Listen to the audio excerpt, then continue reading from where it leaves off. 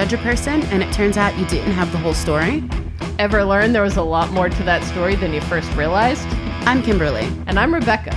Join us as we separate the little lies from the big reputations.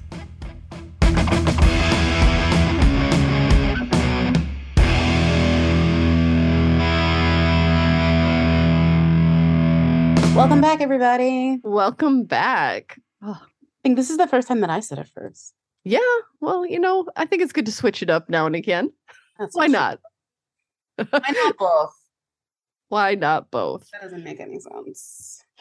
I'm delirious. How are you?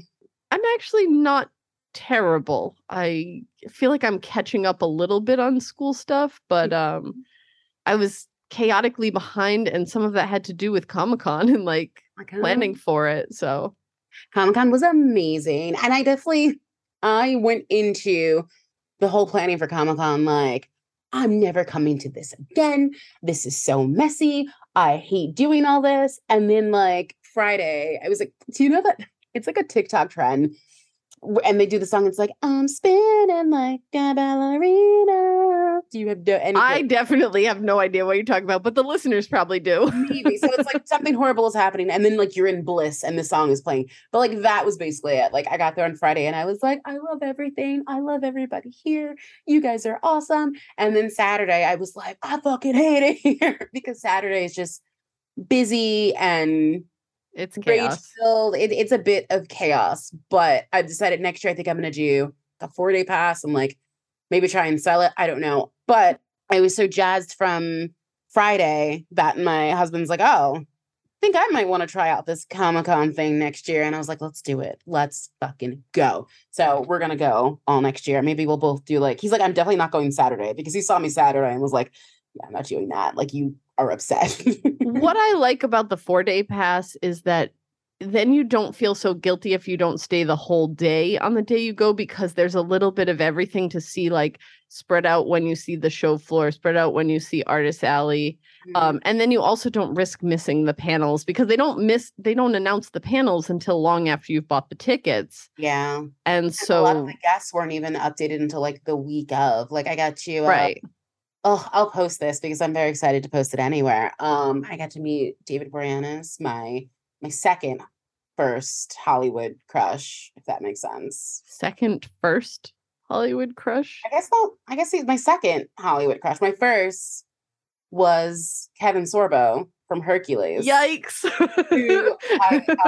Listen, I've had a history of problematic men apparently, but I actually met Kevin Sorbo and he was super, super sweet. This is way back in Barnes and Noble days. He wrote a book and I told him that he was my first celebrity crush and he was very, very nice. He's not as nice on Twitter. I don't know. People are weird. Yeah. Anyway, David Boreanaz isn't super great anyway. He cheated on his wife while she was pregnant. But sixth grade Kim doesn't know about those things. That's true. That's true. We needed to make this happen, and we did. And he was super sweet. And the line for him actually went really smoothly because that was Friday morning.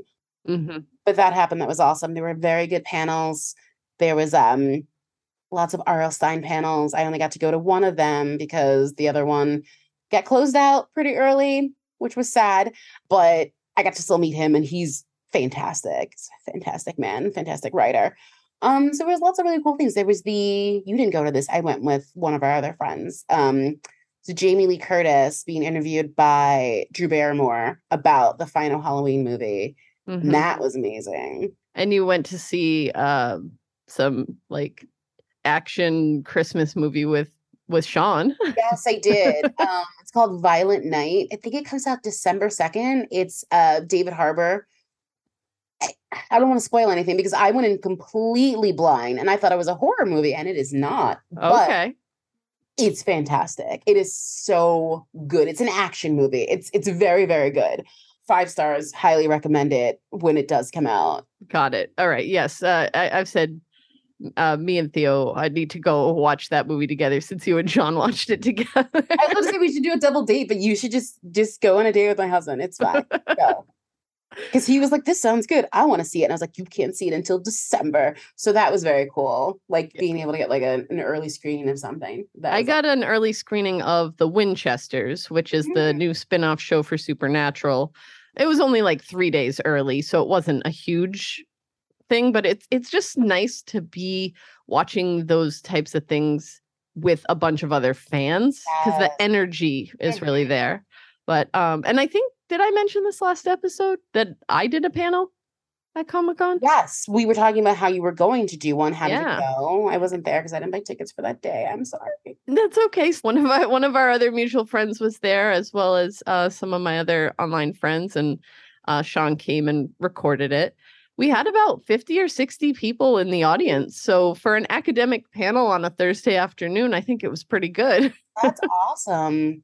Yeah, it was a lot of fun. You know, we had 5 people just chatting about like how we use comics, how we use pop culture, and all that sort of stuff in our classrooms. And Mhm. I didn't talk about big reps as part of it because I don't use that in my class, but I did hand out some cards afterward for the podcast. Yeah, I didn't. I forgot cards the first day, and you gave me some, and then I didn't talk to anybody on Saturday because everyone was terrible. I did yell at a woman, which now I think I got to tell the whole story if I said I yelled at her. It was kind of sad. I just tell the whole story. I don't know. How are we doing? You're fine. Go All for right. it. So there was a hiccup on the R.L. Stine autographing line. So a bunch of us got shut out from the actual panel. So we went downstairs and we're like, well, I guess we'll be like first in line for the autographing, right? Makes sense. So we're there and there's like chaos in the autograph section. Like it's just madness. Like they had a whole bunch of authors. And I don't think that the Comic-Con people did a good job of understanding how big of a fan people are of reading. Like any author space was too small for the author. I'm forgetting the woman's name, Diana Gabaldon. Gabaldon. People were loaded up with like 4 and 5 hardcover books. Like her line was like 4 lines deep. Yeah, she does Outlander, right? I think she's the author of the Outlander series, and which Oh is my God, also yeah, on you're TV. right. So I just saw the cover in my head. That's how I do books. I'm just like, I don't know who this is, and then I can see the cover in my head. But she had a ton of people, so she had like an overflow line. So like some people from the R.L. Stine line were like, well, his line starts here at 2. We can just stand like right here. And we made a line next to their line. And we technically weren't in the way because there were lines on the floor. And this one woman who worked for Comic-Con was like, what is this line? What are you guys doing? And we're like, oh, we're here for R.L. Stine. And she's like, well, R.L. Stine isn't open for 5 more minutes. And we're like, okay, where do we go? And then she's like, I don't care, but you can't be here because the fire marshal will shut us down. And then like no one gets anything. She's threatening us with fire marshal and like expulsion. So we're like, okay, where do we go? And she's like, anywhere but here. And then there are other people who are just like, but like, we can't go too far because you said 5 minutes. Like, you're going to call this one guy in front of me who was like clearly like the dad of like these children around him. He was like, well, ma'am, what you're saying doesn't make sense because if we like go further away and then you call, all these people are going to come rushing back to you and that's going to be worse, don't you think? I don't care where you go, but you can't be here, blah, blah, blah, blah. And she just starts yelling. So we're all just kind of slowly walking away, but we don't have a place to go. So we're just like, I guess take a lap. So we're all like, let's take a lap. And as I'm walking away, she goes over to the other line of people. This one woman is like, are we okay where we are?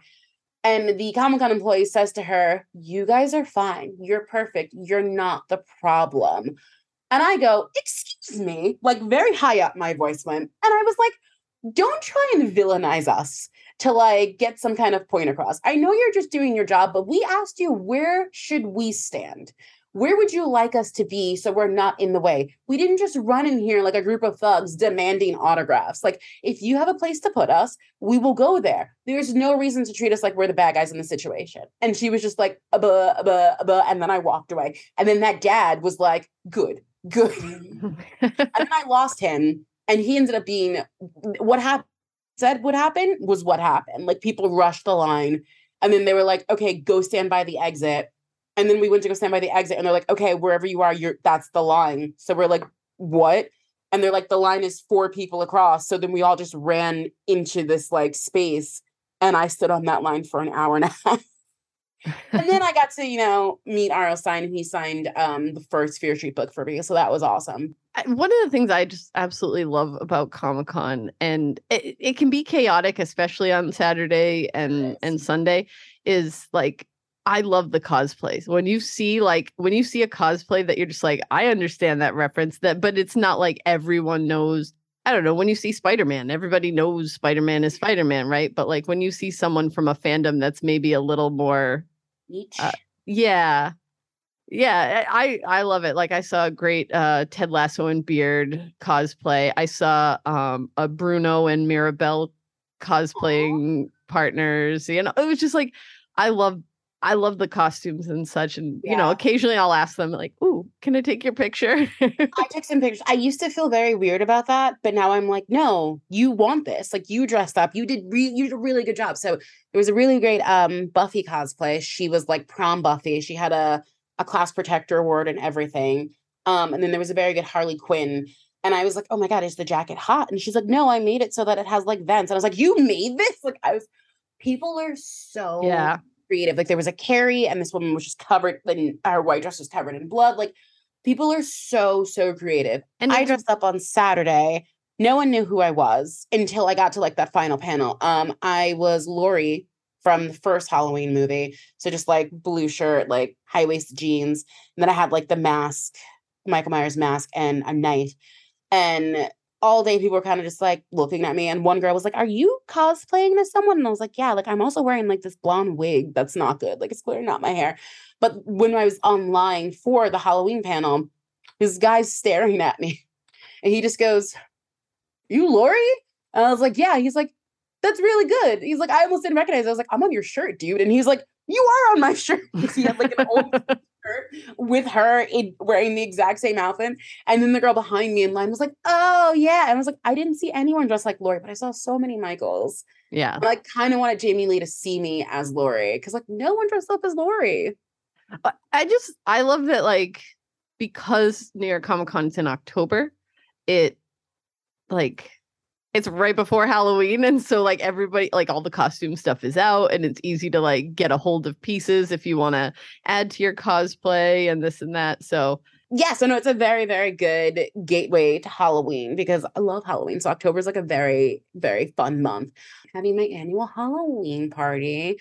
Theme is television. So like you can dress up as anything, but it has to be TV related. So me and my husband's costumes are he's gonna be Ron Swanson from Parks and Rec, and I'm going to be all the bacon and eggs.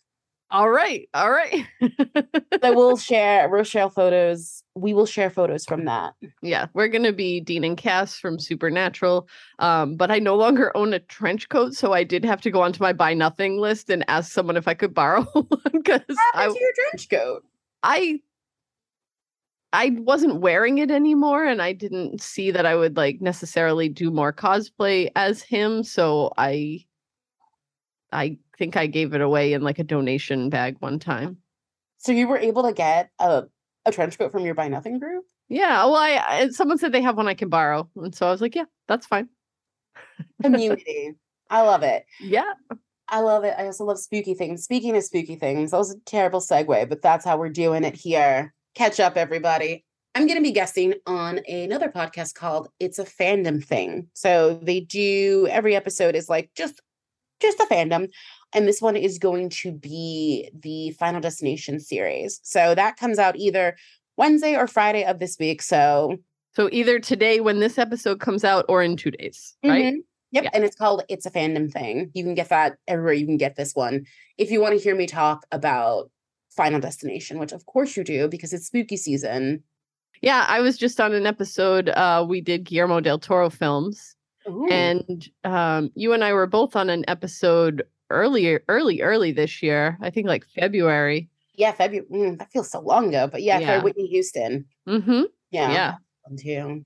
I love being on that podcast. It's a lot of fun. It is fun. And that is one of their like highly rated episodes or like most downloaded. Like I think it was like number 3. And I was just like, was it us?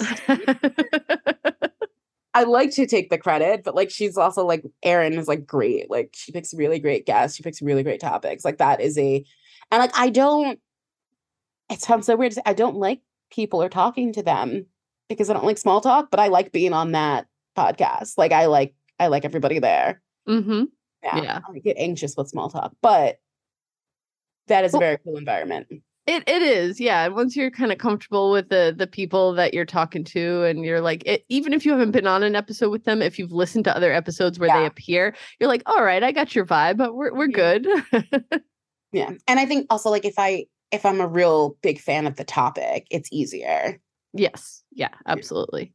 So before we get into today's episode for ourselves, we do have a listener email that we wanted to share with you all. It wasn't signed, so we're not going to make assumptions based on the email address, but we'll just share with you what they wrote to us and let us know what you think.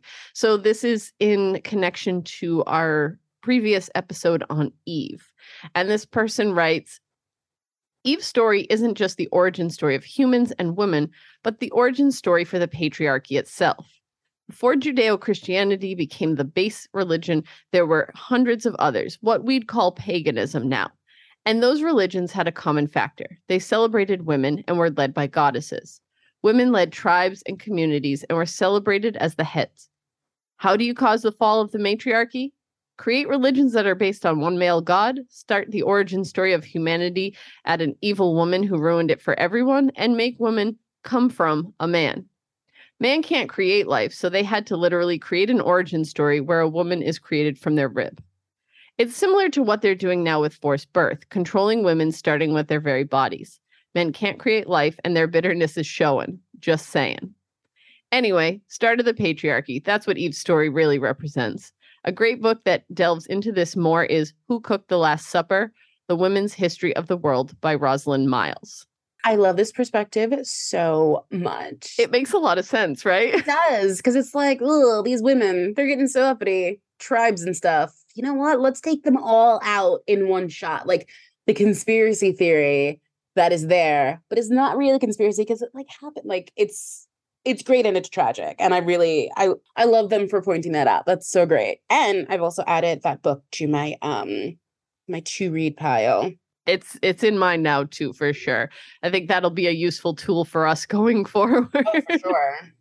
This week we're not doing anything biblically related though, right? We are going into a big topic. Mm-hmm. And we're going to be discussing women in leadership. Now, we had originally come up with the idea for this topic, and then we realized it was just too massive.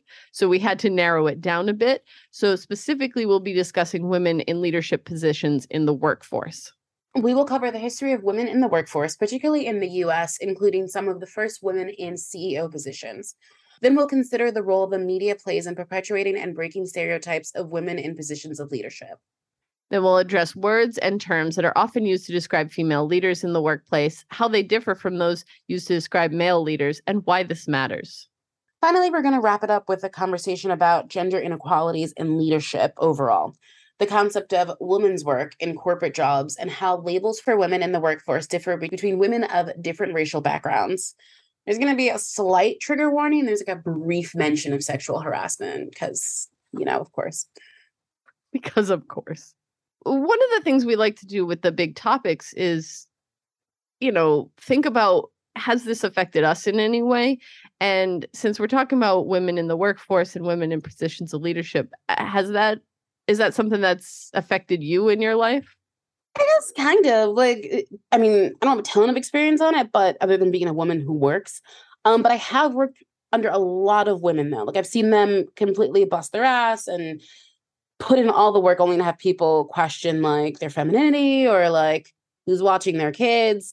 I definitely had more female bosses than male, but the male ones that I can think of have always made me question like how they got their job. Like I've never questioned how any women above me have gotten their job. Like the men, they've done things that have been like, oh, who do you know? Because that's weird behavior. Like I've never had to question any of my female bosses. Yeah, interesting. Yeah. I mean, I also don't really see myself as someone currently in a position of leadership. Yeah, I teach, I educate, but like within my work colleagues, I'm not in that position, right? But I do have to wonder if the way that I've been either praised or criticized for the work I do has influenced the fact that I'm not in that position. And I think I'll maybe after we get through all of the information on this, I might have a better way to articulate that. But I will say I really like working for and with other women. Yeah. Like right now, my department chair is a woman, and I really, really appreciate the way she deals with the institution as a whole, right? Because it's not just about leading the department and the professors in the department, but having to deal with that higher institutional nonsense, right? Yeah. But I also see, like, kind of what you mentioned, that she had to fight her way into the position that she's in. Like, you can see the work that Hmm. she had to put in to get there. But she refused to take no for an answer. And like, I'm so glad she did, because I'm so thrilled to be working with and for her. You know, she's a badass, and I definitely look up to her.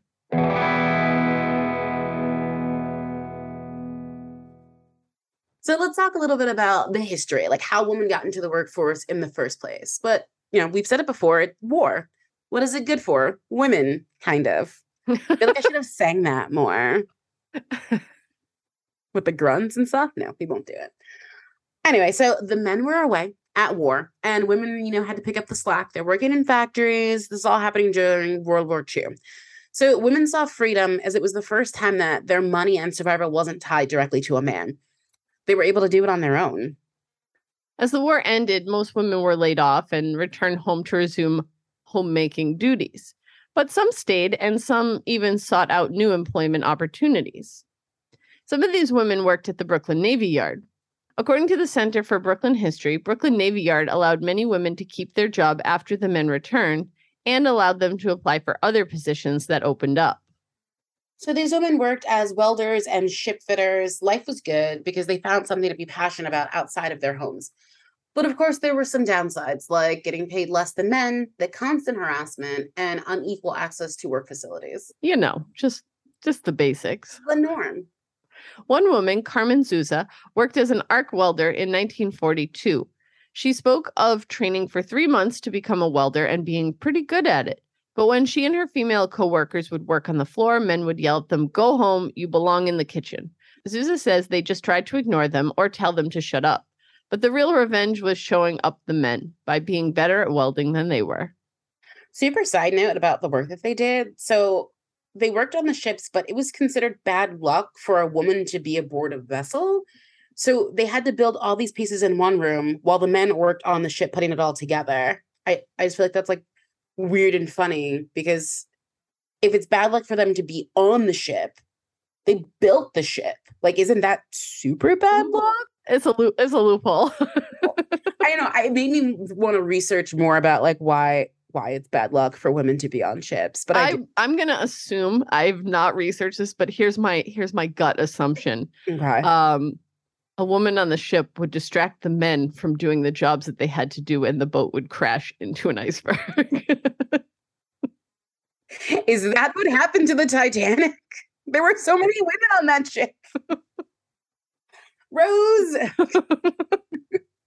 These women working at the Brooklyn Navy Yard faced other challenges as well. Simple things like, not having a bathroom or a locker room. And all of these spaces were made for men. The idea that they might need to accommodate women never crossed anyone's mind, so no space was built for them. Cool. Have you ever seen Hidden Figures? Yeah, of course I have. Absolutely. Actually. Yes, I have. And I've read the book too.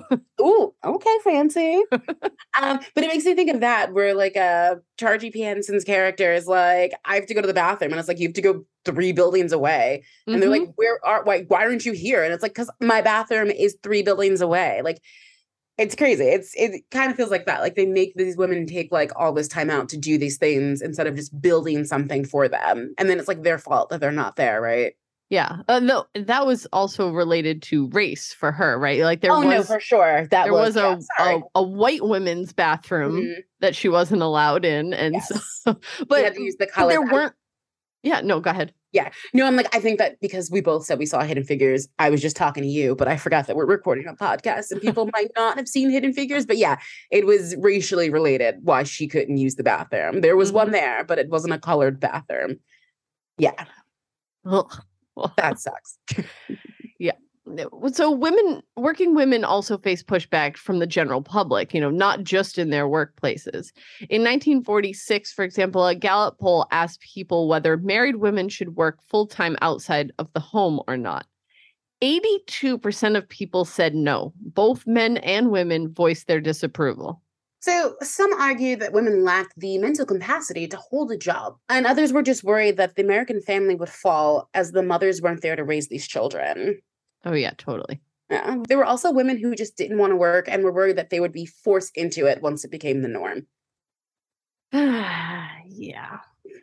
I mean, honestly, you see that vid about like both men and women voicing their disapproval. Like that's very real. And like I can remember in 2016, my grandmother, who was like all ready to vote for Bernie Sanders when it became Hillary Clinton, was like, I don't think I can vote for her because I don't think a woman should be president. This is my grandmother. Yeah. I mean, to be fair, she's in her 90s. I'll like cut her a teensy bit of slack, but she's still a vote. And so I can't cut all that slack, you know? Well, I worked with a woman who was maybe 60. She was retiring. And that was her thing. She was like, well, like, you know how we are when we get our periods. We just like can't think straight. And I was like, I'm pretty sure she doesn't have a period anymore. And then she's like, that's even worse. You know how women are when they're like menopausal.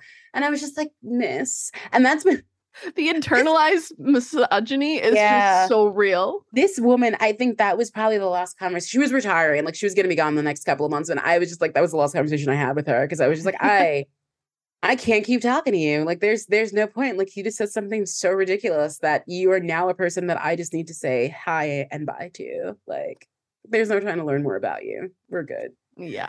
In 1945, members of Congress proposed the Women's Equal Pay Act. And this was to try and combat the extreme pay gap that existed between men and women. The bill failed, but it did bring eyes to the issue, right? So when gender is the only difference, both parties should be paid equally. Like, I feel like that should just be a given. Yeah, I mean, that's like really, really simple, right? Because why not, you know? By this time, the female labor force expanded by 50% from 1940 to 1945. Yet, like we said before, there was still no equal pay, but the Supreme Court did shoot down a law looking to ban women from certain jobs, jobs that would question their womanhood and morality. One of these jobs was bartending, which I think is very funny. I guess because you're like, you know, selling the liquor that makes people do bad things, so you're immoral. Like opening up your shirt. Like, what has happened? What do they think? You know what the problem is? What? The problem is the drunk men. Yes, but I wish this was a visual podcast because Rebecca just like kind of pulled her shirt back a little bit, and I was very confused as to what was happening. But it's like the wenches. I guess, yeah. That's where I was going with it. But you know what? No, let's circle back to that because if it's the drunk men who then go home and do like terrible things or like commit crimes because they're drunk, it's the woman's fault for serving them alcohol. Yes, absolutely, 100%. Fair, cool. Makes sense. In 1961, President John F. Kennedy created a special commission on the status of women, which just sounds kind of skeevy, but whatever. Like he just wanted to see what they looked like. just what's your status? she DTF. Well, the goal was to research what issues women were facing in the workforce and see what could be done politically. And what did they find? All the discrimination. Mm-hmm. So the research did help. So JFK was able to put the Equal Pay Act into law on June 10th, 1963. The commission was also able to gather information and advice for more fair hiring practices. Just a year later, in 1964, the Civil Rights Act was passed, giving women strong protections from employers who were looking to discriminate workers on the basis of sex, race, religion, and national origin. In 1965, more women headed into the workforce as married people got the right to use birth control.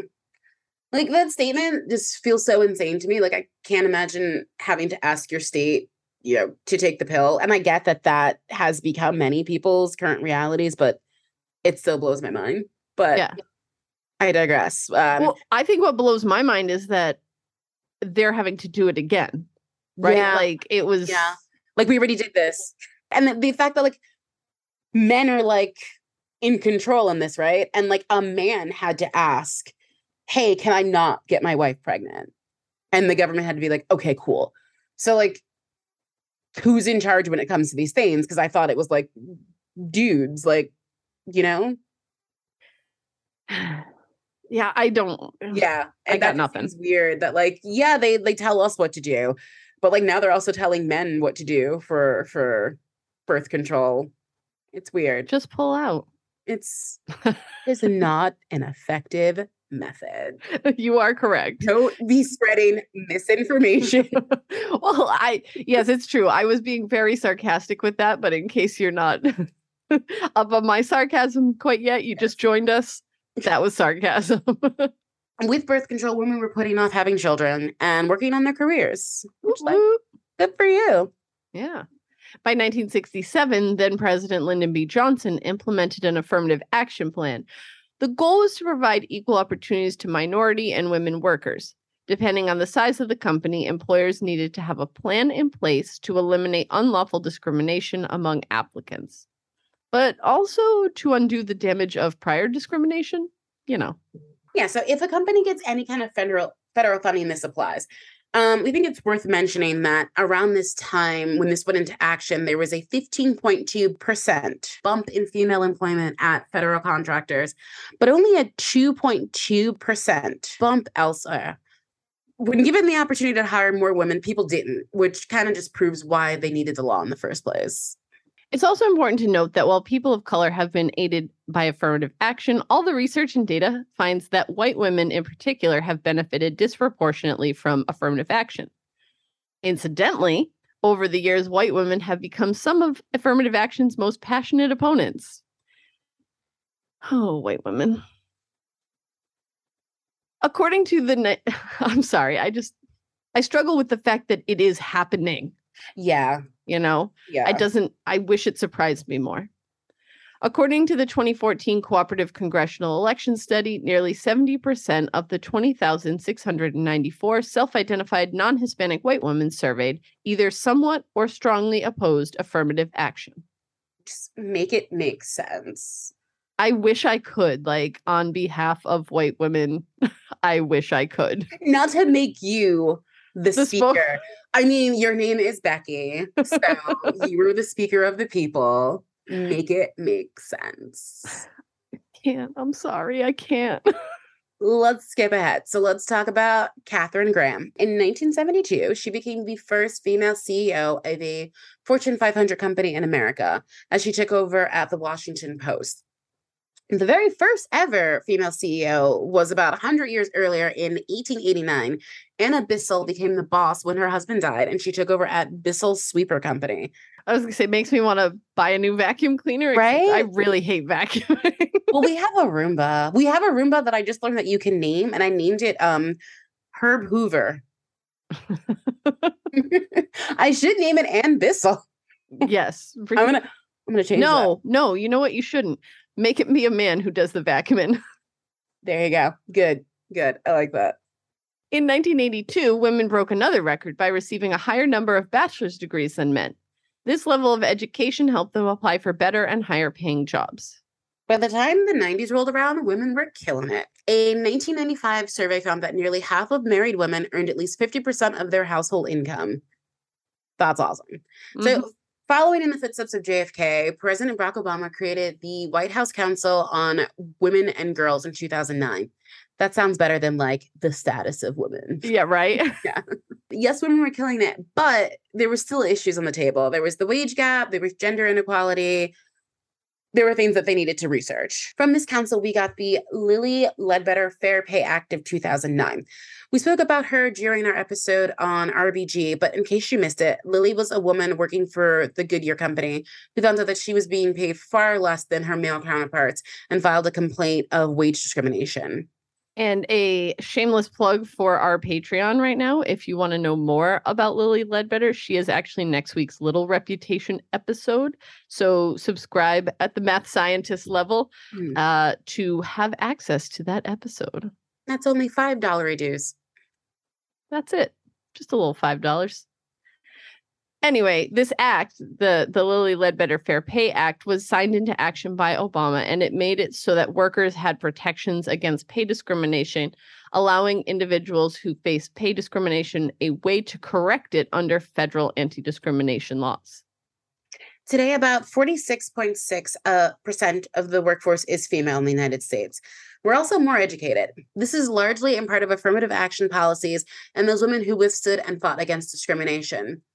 But with all of those women in the workforce, only 5% of the CEOs are women, and 19.2% of the corporate leadership team members are female. So clearly we have miles to go.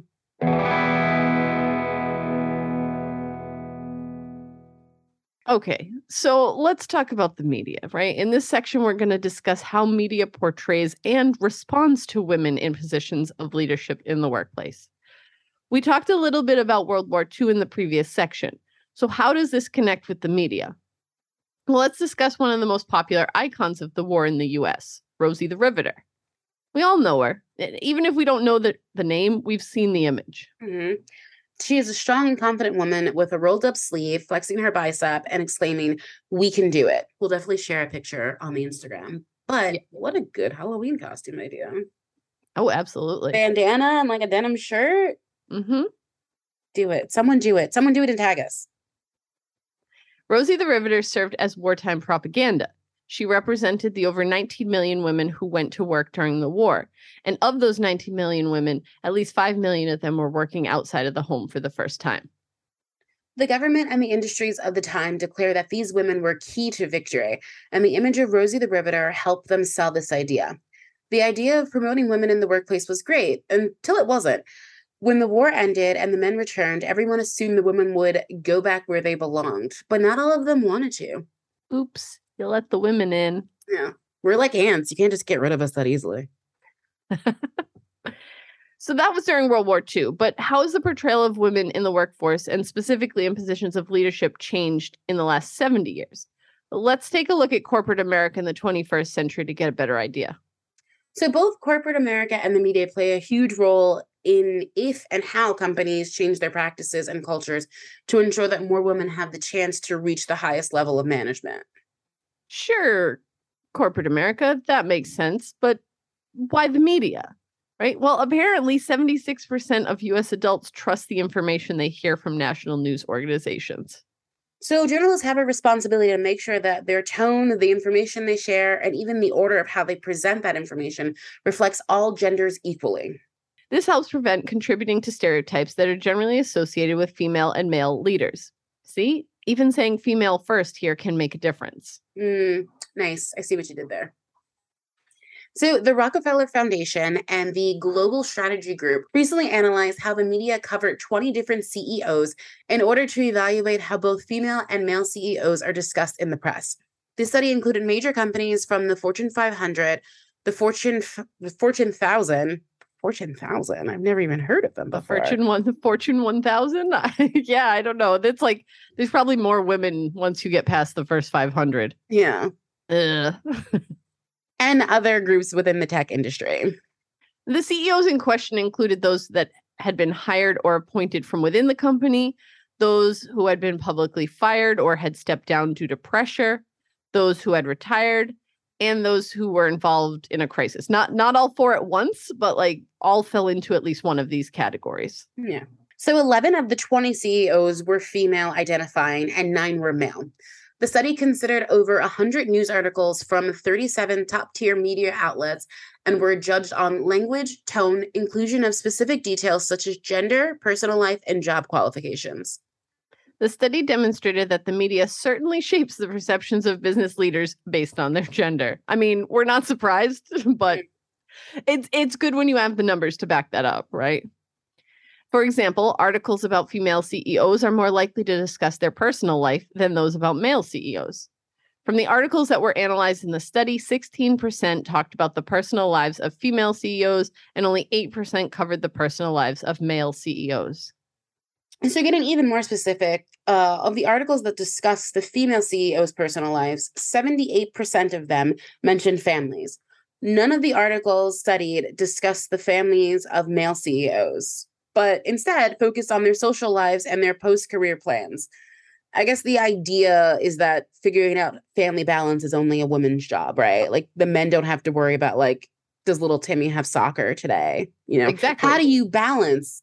They don't, or they don't, they do probably because families are families, but they're not, no one thinks that that's their main priority. It's not up to them. Like someone's going to handle that for them. Probably their wife at home, you know? Overall, studies suggest that the majority of Americans, 96% of them, agree that men and women are equally qualified to lead businesses. Within corporation communications, however, the language used differs between male and female CEOs.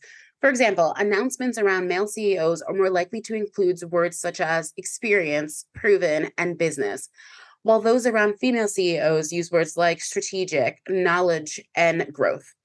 So I think the words that stand out to me the most that you just said are proven, used with male CEOs, and growth, used with female CEOs, right? Like to me, this drives home the disparity and shows how much more female CEOs had to work to get to the positions they're in. It's not that men didn't need growth, and it's not that women haven't proven these things, but the word choice being gendered like that is... Yeah. Like women have to grow into these positions of power.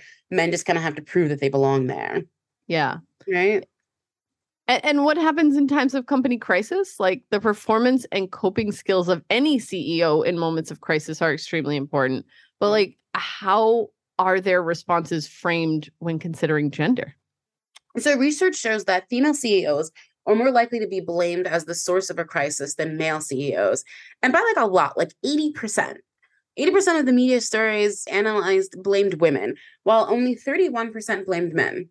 Yet at the same time, the positive response of a CEO in times of crisis is pretty close, no matter the gender of the CEO. 20% positive response for women and 25% for men.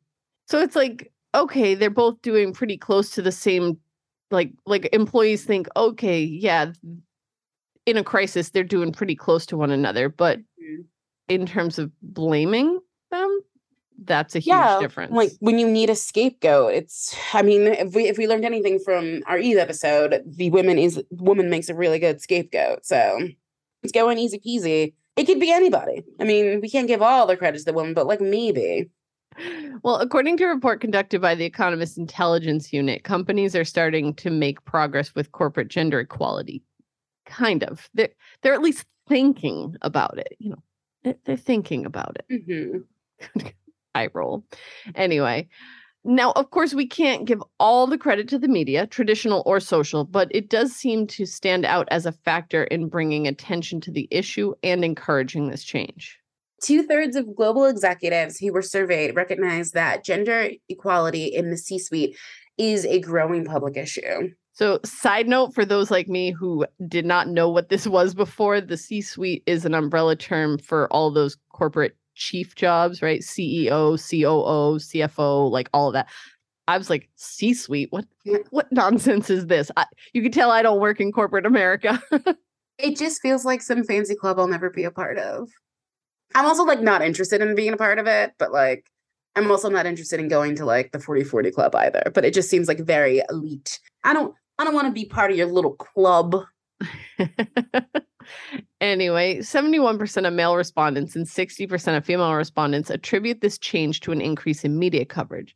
And male executives list it as the number one reason for the increase in gender equality, while female executives list it as number two. Women actually list the growing influence of women in general as number one. So clearly, when the media speaks, though, the public listens, you know, but so do corporate executives, at least a little bit. Some of them kind of, maybe. Hopefully. Even over the last decade, the number of global media stories about female CEOs has grown. Back in 2010, Factiva, the Dow Jones News Information Tool, counted approximately 10,000 stories in the top-tier global English language media about women CEOs. By 2014, that number was over 37,000. This is encouraging, and the changes are taking place on a global scale. This increase in coverage of female CEOs can be seen across all parts of the world. And if you see it, you can be it. I know it's cheesy, but representation is super important. No, it absolutely is. Absolutely. I feel like at Comic-Con, I just kept hearing that over and over again. Like I went to a panel on the Dora Milaje, and they're how they were portrayed. And it was just like Mhm. seeing these girls, these women in these comics gave young girls and women like that. Yeah, that's me. I see Mhm. myself. Also, super side note, this was like the blackest Comic-Con I've ever seen. Like, as a young black nerd, usually I'm used to being like, there's only a handful of like POCs there, and there's like lots of white people. I saw not just black people, like there were lots of Asian families, there were lots of people of color at this Comic-Con. And like they were dressed up and they were like families, and I was super impressed. And I was like, is this because of Black Panther? Is this because of what is the one that you watched with the girl? The one that I watch with the girl. She's like a Captain Marvel, but she's not. Oh my God, she was just in the Doctor Strange movie. What is her name? Oh, America Chavez? Yes, America Chavez. Yeah, there were a lot of Latino women with the America Chavez like denim jacket on. It was really awesome to see. And what is that other one? From Encanto. Yes, I saw lots of I saw this was cool. It was a Louisa, but with Wonder Woman like apron like type thing. Yes. I was like, that's like it took me a second and I was like, that's awesome. But there were lots of people of color at this Comic-Con, and it was really awesome to see. And they leaned into like the cosplay, and I don't know, I feel like for the longest time it was like, oh, that's like nerdy white people stuff. And like now it's not anymore, because like you can see yourself in it. Like it's for you. Like it's always been for you, but now it's like more so for you. Like I guess it's like allowed, if you will, air quotes. Like it was just very, very cool to see. Like I was very happy to see so many people of color there. Yeah. Honestly, well, going back to talking about the leadership in corporations, because we can do a good tangent. Yes. We love a good tangent. But bringing us back, I think all of this really boils down to the fact that corporations don't have a choice but to work towards greater gender equality, right? Like the media is not going to let this one go, nor should they. So now we just have to see which companies will actually make the changes and which will kind of lag behind, right? There's a great Twitter account. I think it's actually based out of the UK.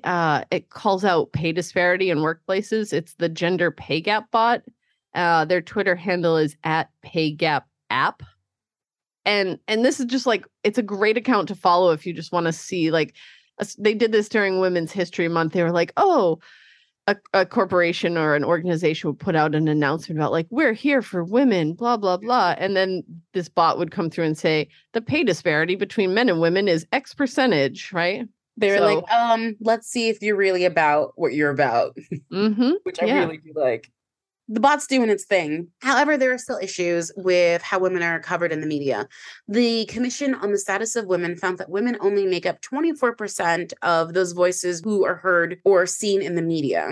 And of that group, 46% of the news stories about women reinforce gender stereotypes, while only 4% of them challenge it. And think about experts. The experts who are being interviewed by the media, only 1 in 5 are women. Yeah. I mean, I like to think that it's because women know that like pundits are nonsense, but but I think a lot of it is them being asked or not, right? If they're not asked, then they're not there. I thought you said astronauts. I was like, because they're busy in space. I mean, sure. I was like, astronauts. Yeah, but I mean, like, even if like pundits are stupid and like talking heads like sometimes don't work, I think the label of like, we have this expert here on vaccines, it's Dr. Barbara Shepard, like that's kind of impressive. Like there's a woman telling me about this. Like even just it sounds mean to get like the low-hanging fruit of people who would just be like, women don't know anything because of menopause. Like you see people and you're like, oh, this woman said something really interesting that made sense to me. Maybe there's another woman who might say something else interesting. Like I feel like that's how you get to change very stubborn people's mind. Like you just have to like keep putting it in front of them until it becomes normal. Yeah, I mean, and the media, they're the ones who are going to help do this, right? They certainly play a role in achieving gender equality in society, but they also need to do the work themselves, right? They need to create content that breaks gender stereotypes and challenges traditional and cultural norms. So how can they do that? I mean, exactly all the things you were just saying, right? Show women in leadership roles, show women as experts on a wide array of topics, show women as the rule and not as an exception to it. Yes.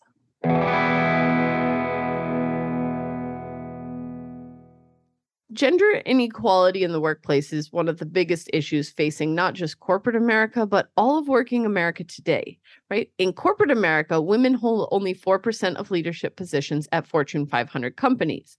And 1 in 4 Americans say that there are no women in leadership positions at their current job. Like, wow. That doesn't make any sense. I think about like there's a lot in my current job, and most of my bosses have been women, and I wonder if that's depends on what work you do. Possibly. You know, like in education, are there more women in education? Are there more women in like retail? Like maybe. I would love to know how that data compares here and from other countries around the world. Like that would be really interesting. Like what is causing the discrepancy? So like according to that study by the Rockefeller Foundation, 9 in 10 Americans say that the traditional expectation for male leadership is the biggest factor in contributing to a women's lack of representation in those top positions. The workplace needs to make this a priority. And this study that we are referencing here suggests that only 34% of Americans think that their current workplace makes women in leadership positions a priority. We talked about the increased awareness and the need for gender equality, but the truth is that corporations are not doing enough to ensure that changes are taking place, especially at the C-suite level. Yeah, sure. 78% of companies report that gender diversity is a top priority for their CEO, but less than half of those employees think that enough is actually being done to make those changes. But this is just an employee perception, right? That can't match up with what's actually happening. In 2015, so 7 years ago, 90% of new CEOs were promoted or hired from roles with executive roles that dealt with monitoring income and expenses. So like positions of like a little bit less power in the companies, right? Mm-hmm. Guess how many were men? All of them. All of them. Typical. And what about the words that we use to describe men and women in the workforce?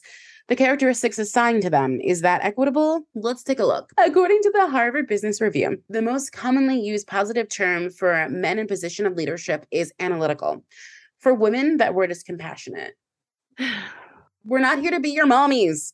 Exactly. On the other end of things, though, the most commonly used negative word for describing men is arrogant. For women, that word is inept. I hate that. Yeah. And it's funny because like you think, oh, a negative word is a negative word, but there's so much baggage that comes with that word. And especially when you associate it with gender. It could get more negativer somehow. The same study shows that even though objectively the job performances of men and women were the same overall, the use of these terms used to describe women and men were quite different from one another. Basically, higher use of negative terms for women and lower number of positive terms used for them as compared with those of their male counterparts. So men are often described as analytical, competent, athletic, and dependable. Women are said to be compassionate, enthusiastic, energetic, and organized. I'm sorry, why do we care about athletic? Like, as a CEO, I need my CEO to be athletic? Like, what the fuck? Because for that corporate softball team, woo! Your boss should be like the quarterback. He's athletic. He's a leader. Like, that's what I think of. I think of some dude in like a Letterman's jacket that everybody looks up to. And like, he also happens to be your boss. Like, I think those are the same. No, you're so right, but it's like making me nauseous. I feel like most people's like their thought concepts on stuff like this is like stuff from high school, right? And you have your woman who's being described as like the sweet cheerleader. She's energetic, she's enthusiastic, you know, she's there to cheer everybody on. But meanwhile, the boss is the one taking the football to the end zone. The end zone. Yeah. I was like, is she going to be able to get this football to her? I know sports. Then you do your end zone dance because you made a touchdown. I know sports. See, you definitely do. I got it. Like energetic, organized, none of those are inherently negative words, but there are implications behind them that imply that women are not as well suited for those leadership positions. They're not getting the ball to the end zone. They're standing on the sideline, enthusiastically and energetically cheering you on, and then they're organizing snacks afterwards. I honestly, that analogy is a fantastic one. I think it works so well. I'm the Letterman jacket. I'll be your cheerleader. Oh, Anybody who knows us is just like rolling their eyes at the Yeah. concept of you being the athlete and me being the cheerleader, or even honestly, vice versa. I don't think it works in either way. Yeah, no, You know why? Because we're a team. We're a team Yes. and we both bring something to the table. We're both contributing. There's no one cheerleader. There's no one leader. Mhm. We're both doing both. Ugh. Soapbox break. In terms of negative traits, there are so many more that come up when describing women than there are for men. Men in positions of leadership have been described as arrogant, as we mentioned, but also irresponsible.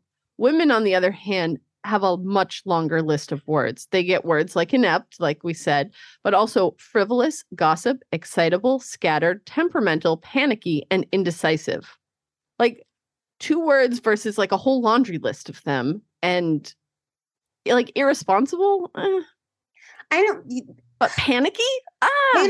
panicky and excitable are getting to me because that's like calm down. And it's like, I'm not upset. I wasn't upset until you told me to calm down. Like that's always the thing. Like, no, there's no reason to get panicky. No one's getting panicky, sir. Like I mean, It's how many times have you been told by a man to like calm down when you were just speaking in like a normal tone and they could sense emotion on you? And it was like, whoa, she's getting panicky or excitable. Calm down. I'm gonna trigger one of our listeners right now.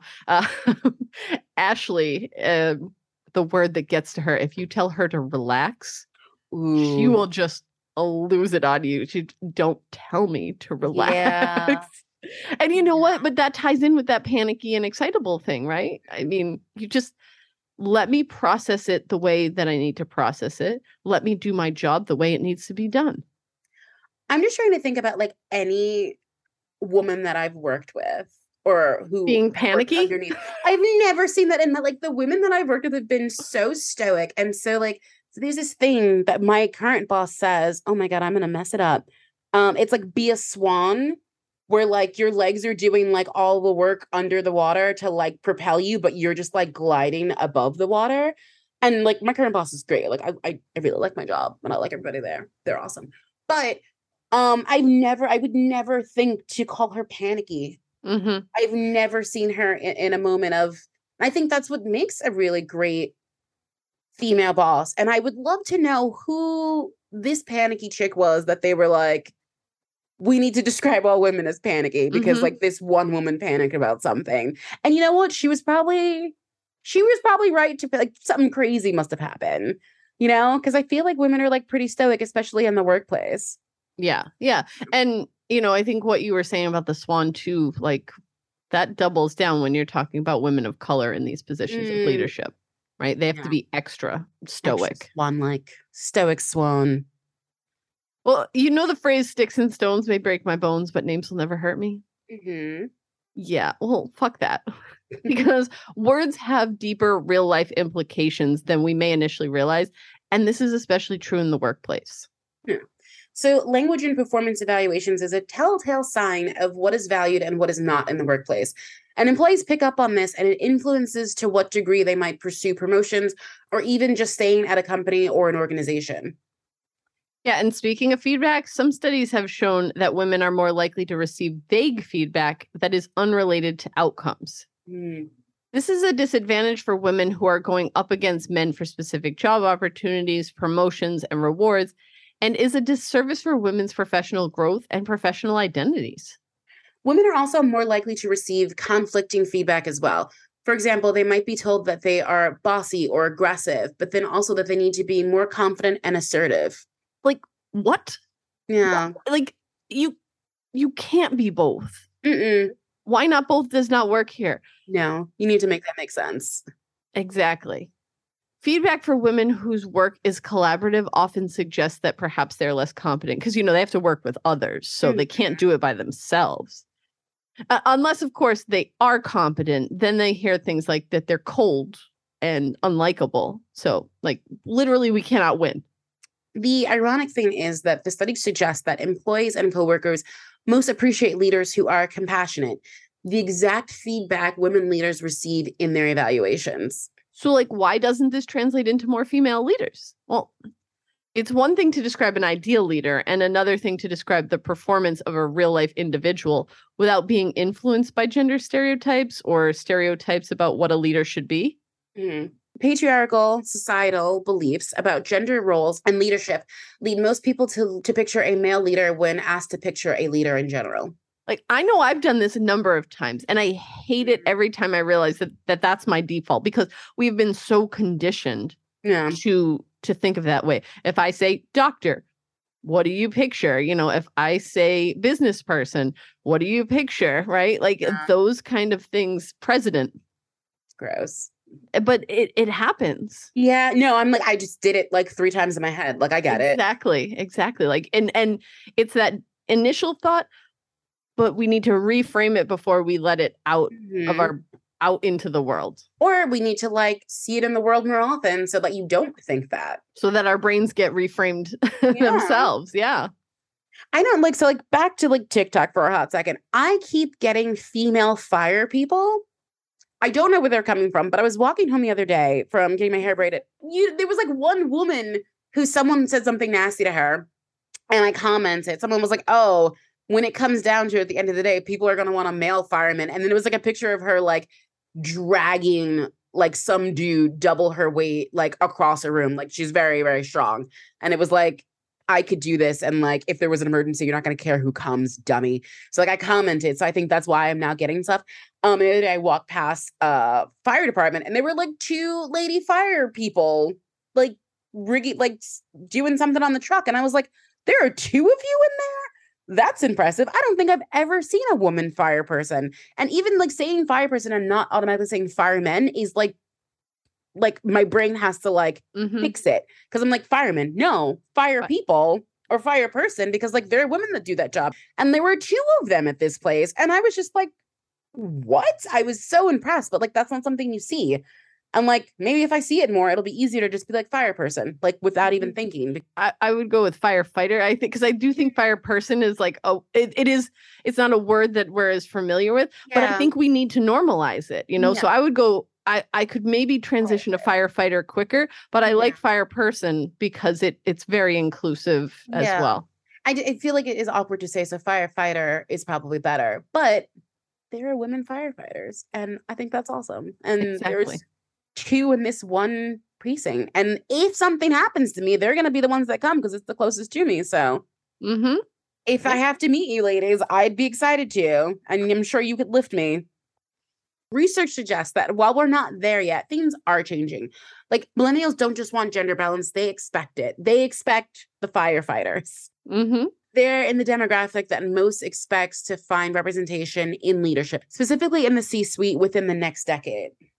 One study we looked at for this podcast reports that 84% of millennials anticipate equal representation in the C-suite by 2030. Compare this to Gen X, where only 74% expect this will happen, and boomers, where 66% think it'll happen. There wasn't any data in this study on Gen Z, but my guess is that they would be even closer to 100% than even millennials. Like, their expectations are high, and I'm here for it. I feel like Gen Z is like, will we have buildings? Like, they'll just be happy to have some structures that exist. But I'm surprised that number for boomers is so high. Yeah, that's a good. It's good. It is good. But also 2030, geez. I mean, that's only like 7.5 years away. That feels like, I mean, I want my representation and I want it now. Like, that feels so long. Like 7 years. Like, I don't know. That feels like a long time.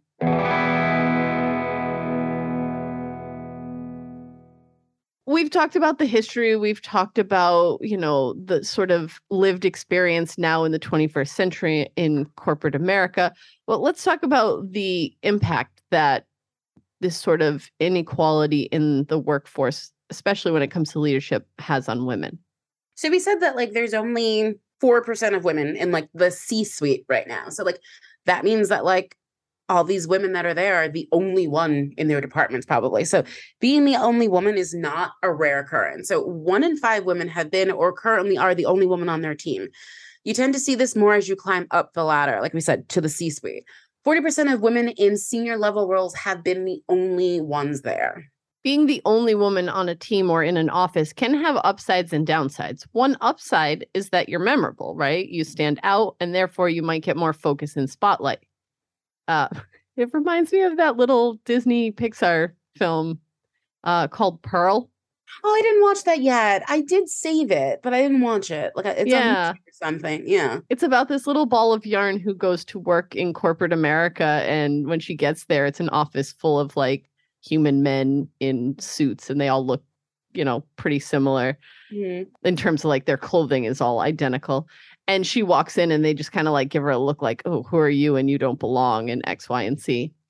And she actually goes through all these steps of trying to pretend that she is like she fits in. So she like re-knits herself to look more like them and like gives herself a little suit and everything. So she stood out, but like she was kind of ostracized for it until she tried to blend in.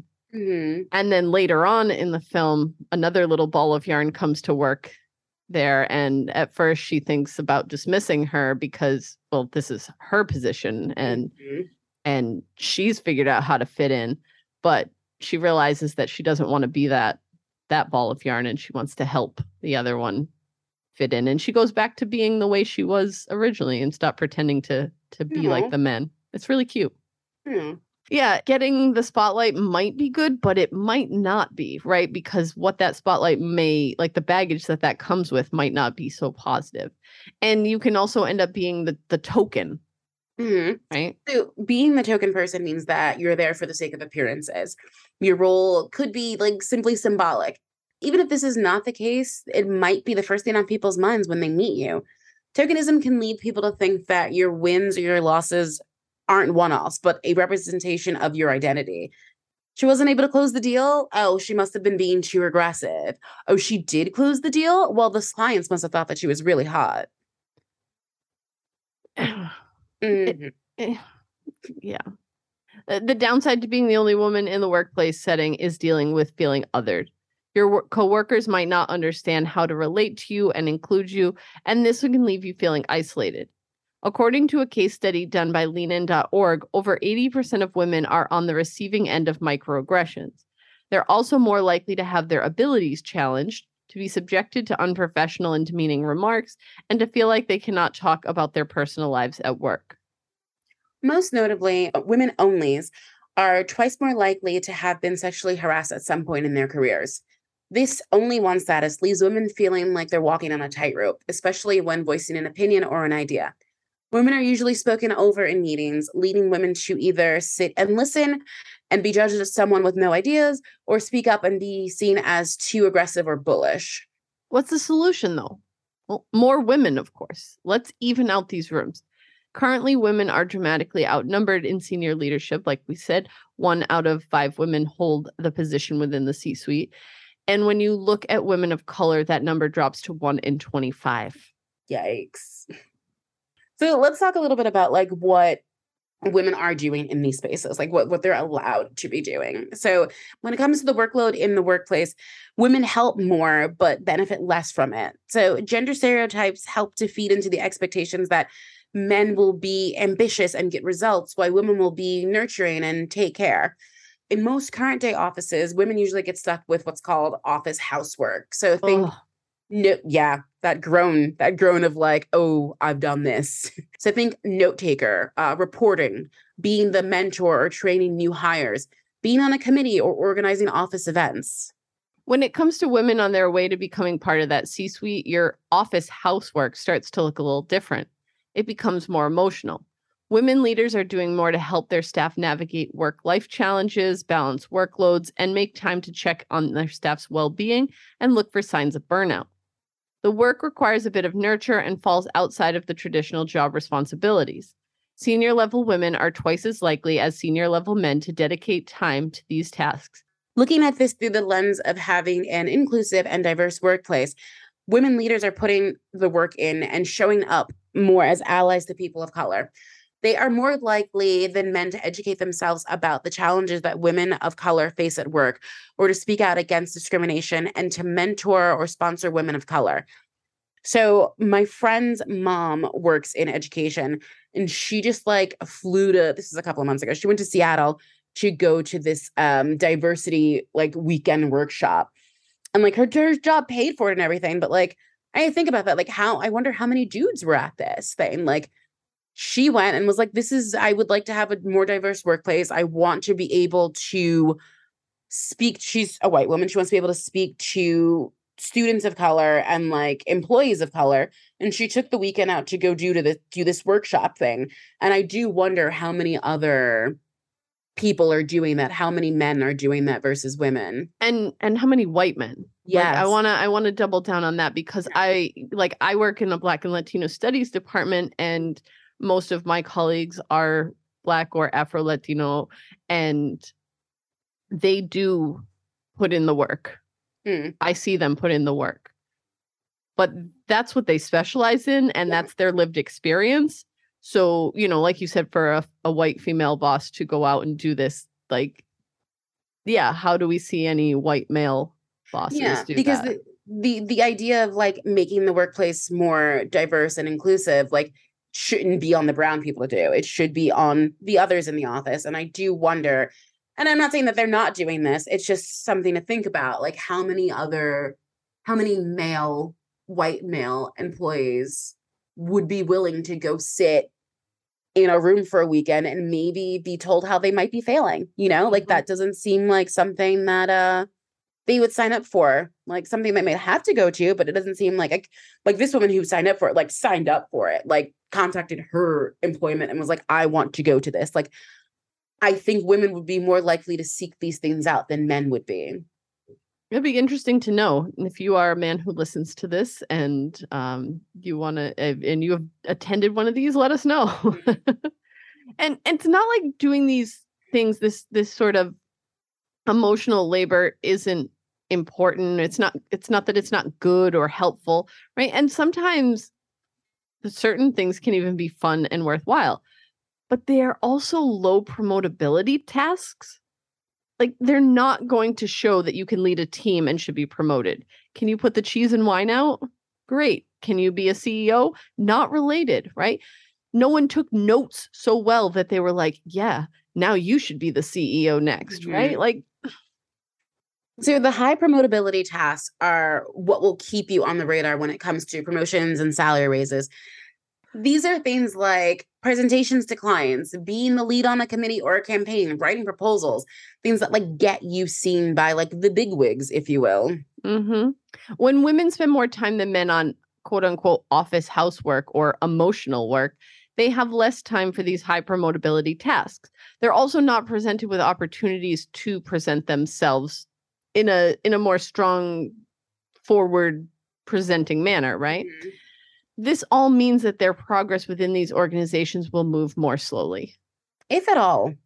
Yeah. I'm feeling very triggered by this whole section. If women do manage to make it into a position of power, more than likely they'll end up with some gendered stereotypical label, right? The patriarchy has made it the norm for men to be the ones in the positions of power, making women who rise to that role automatically seem masculine. According to an article written by Michelle Penelope King for LinkedIn, often senior women leaders must adopt more masculine behaviors to be seen as leader-like being dominant, assertive, and aggressive, even though engaging in these behaviors will make women less likable. They are violating the gender stereotypical standards society holds for how women are meant to behave, like being meek, mild, and nurturing. Unfortunately, both options can be a lose-lose for women leaders, which results in their being typecast and labeled according to a gender stereotype. This can include describing women leaders as soft but nice, or bitchy but confident.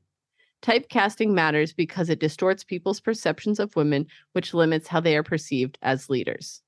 Not always, but most times women will be labeled as a bitch, right? If they're too assertive or too confident. Both traits are great in men, but for women, you're a bitch who loves the sound of her own voice. As we say, as we podcast. Yeah. Couple of bitches podcasting. All right. No, but women can be seen as like an ice queen or a queen bee if you're not chatty and close with your staff. The queen bee label is used to describe women who do not support other women at work. But if you are friendly and personal with your staff, then you're too friendly and you're gossipy and you're unprofessional. I feel like the queen bee label can be directed back to what we talked about last week with female rappers, like the idea that there can only be one woman in this space. The queen bee might isolate herself from others because if there can only be one strong female leader in the office, then every other woman becomes competition. Like you can't work or collaborate. There can only be one, and I have to destroy you. Well, now let's talk about the hot boss, or the femme fatale effect, as it was called by the researchers at Washington State University, who did a study on attractiveness in the workplace. I kind of wonder why they did that study, but I'm here for it. It got good results.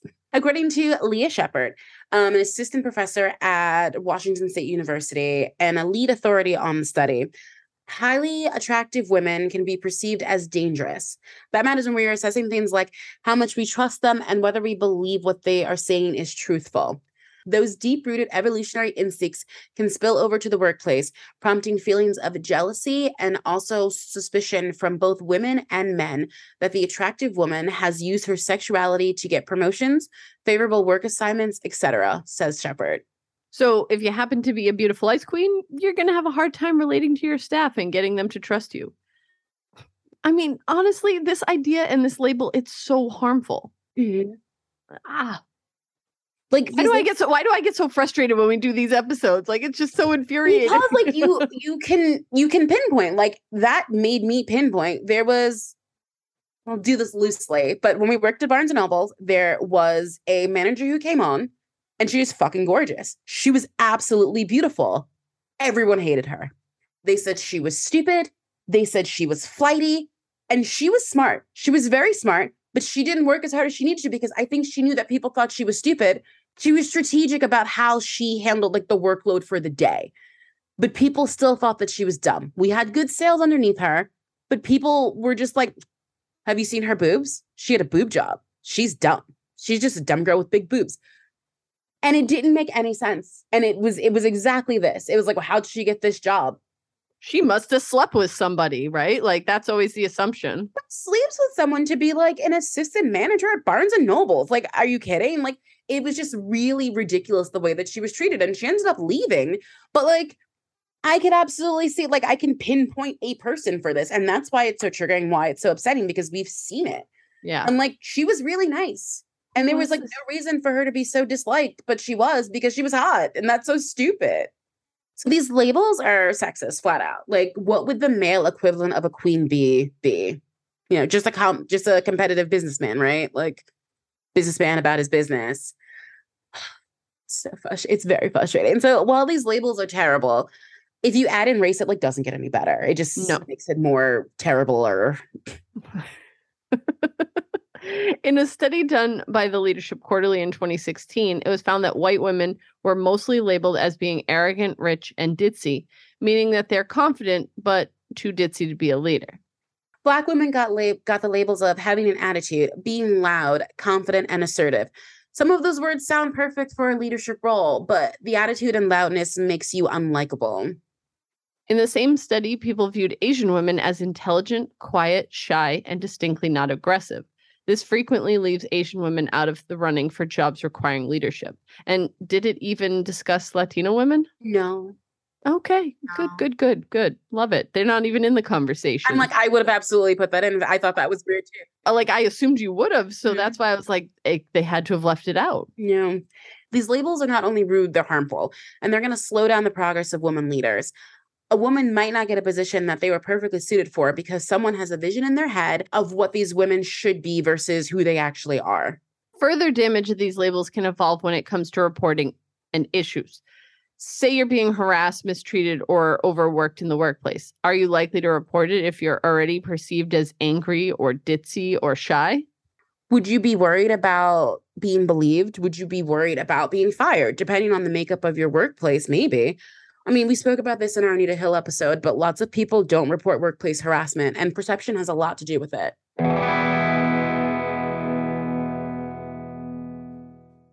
All right. So final thoughts, takeaways. Women should be running everything. Like fire all the men and hire women, replace everybody. No, like they shouldn't. They should be running most things. But they should be given the opportunity to rise to like levels of greatness like men. It honestly makes me think back to all of the times, though, like I mentioned this earlier in the episode, there were certain moments that were a bit triggering for me, right? Because especially in grad school, I took on a lot of service roles and responsibilities. And this took time away from me, like doing research and publications. So, like, did I fail myself in these instances? Did I like fall into that trope unknowingly? Yes, I absolutely did. And is that connected to like my struggles in finding a full-time position now? I don't know. I can't say with certainty, but I feel like it didn't help things, right? Yeah. And it's not like, I do, as you said, these things can be fun. Like, oh yeah, like we're having a social gathering. I like to like plan out the cheese plates and the wine and like blah, blah, blah. But if I'm the only one doing this and I'm the one doing it time and time again, then other people are moving ahead when I'm using this time for snacks. Yeah. And I love a good snack, but it shouldn't affect your career, that good snack. It shouldn't put you back, years because you don't have time to work on things that might make you a good candidate to promote because, you were, I wonder what cheese would work with this wine, like. Exactly. You shouldn't have to. This is not a why not both. No, this is a why not both situation. Like it should be everyone has. Sometimes the men need to man the cheese table as well. Yes. Yeah. Yes, absolutely. So if you want to know more about some of the sources that we discussed in our episode today, we've got references and resources for you. The Fix: Overcoming the Invisible Barriers That Are Holding Women Back at Work by Michelle P. King. Madam CEO, Get Me a Coffee by Adam Grant and Sheryl Sandberg for the New York Times. Does the media influence how we perceive women in leadership? This is a study that was put out by the Rockefeller Foundation. And Different Words We Use to Describe Male and Female Leaders by David G. Smith, Judith E. Rosenstein, and Margaret C. Nikolov. And that was published in the Harvard Business Review. So let us know what you thought of this episode. Do you have anything to add onto the conversation that we might have left out? Or do you have any suggestions for women we should cover in the future or topics we should cover in the future? Follow the podcast on Twitter at Big Rep Pod and Instagram and TikTok at Big Reputations Pod. Send us a message or email us at bigreputationspod@gmail.com. We'd love to hear from you and include your thoughts in an episode like we did with the listener email we received earlier. Subscribe to us on Spotify, Stitcher, Apple Podcasts, or wherever else you get your podcasts. Share us with your friends, your family, your girl bosses. Subscribe and leave a 5-star review. Check out our Big Reputations merch. The link is in the show notes as well as in our Linktree link found on all our social media platforms. Be sure to take a picture and tag us when you make a purchase. And remember, we've got a Patreon now, patreon.com/bigreputationspod, or just check out the link in our Linktree. Whether you pledge $2 or $5, you will get a shout out in our episodes. And if you choose the $5 level, you will have exclusive access to our Little Reputations episodes, short mini episodes about amazing women throughout history. In our next episode, we'll be discussing, as we mentioned earlier in the episode, Lilly Ledbetter. All right, well, let's wrap up this episode today. Kim, what quote do you have for us this time? Leadership is about making others better as a result of your presence and making sure that the impact lasts in your absence. And that's by Sheryl Sandberg. And as always, believe women.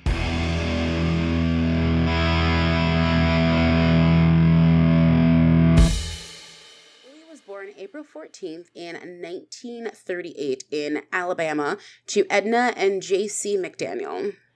Ledbetter was born in a house with no running water or electricity in the small town of Possum Trot, Alabama. Oh my God, I have a story. I saw a possum today. Okay. I saw a possum in Brooklyn today. Ooh. This possum was by my grocery store and it was like hanging on a railing and there's a door right there. And this guy started to come out of the door because it's where they get like their milk deliveries.